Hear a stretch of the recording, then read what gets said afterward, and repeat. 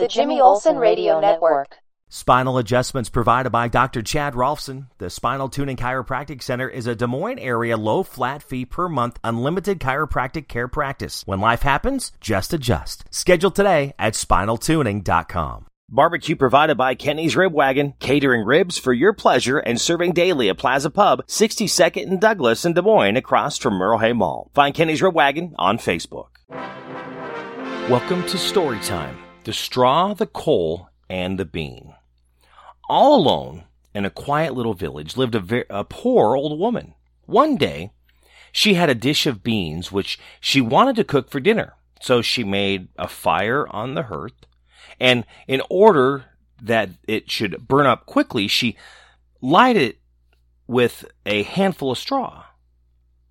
She hung the pot over the fire and poured in the beans, but one fell on the floor without her noticing it and rolled away beside a piece of straw. Soon afterward, a live coal flew out of the fire and joined their company. Then the straw began to speak. "Dear friends," said he, "whence you come you?" "I was fortunate enough to spring out of the fire," answered the coal. "Had I not exerted myself to get out of it when I did, I should most certainly have been burnt to ashes." "I have also just managed to save my skin," said the bean. "Had the old woman succeeded in putting me in the pot, I should have been stewed without mercy, just as my comrades are being served now." "My fate might have been no better," the straw told them. "The old woman burnt 60 of my brothers at once, but fortunately I was able to slip through her fingers." "What shall we do now?" said the coal. "Well," answered the bean, "my opinion is that as we have all been so fortunate as to escape death, we should leave this place before any new misfortune overtakes us. Let us all three become traveling companions and set out upon a journey to some unknown country." This suggestion pleased both the straw and the coal, so away they went on at once. Before long, they came to a brook, and as there was no bridge across it, they did not know how to get to the other side. But the straw had a good idea.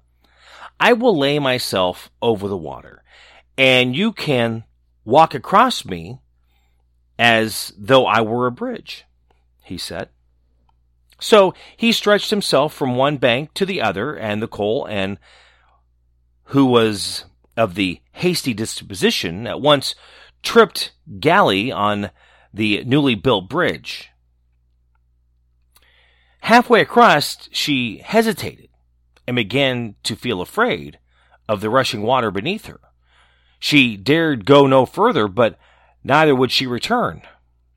But she stood there so long that the straw caught fire, broke in two, and fell into the stream. Of course, the coal was bound to follow. No sooner did she touch the water than hiss, out she went, and never glowed again. The bean, who was a careful fellow, had stayed on the bank to watch how the coal got across, before trusting himself to such a slender bridge, but when he saw what very queer figures his friends cut, he could not help laughing. He laughed and laughed till he could not stop, and at length he split his side. It would have gone badly with him then, but not a tailor happened to pass by. He was a kind-hearted fellow, and at once took out his needle and thread and began to repair the mischief. The bean thanked him politely, for he knew that the tailor had saved his life, but unfortunately he had used black thread. And from that time to today, every bean has a little black stitch in its side. The straw, the coal, and the bean. If you enjoyed this story, share it on Facebook, Twitter, social media, wherever you are on social media. You can also subscribe to this on pretty much wherever you listen to your favorite podcasts if you have just came across. But do share it with others. You can also follow me on Facebook and Twitter at My Buddy Jimmy, and on YouTube at My Buddy Jimmy 101. The Jimmy Olsen Radio Network.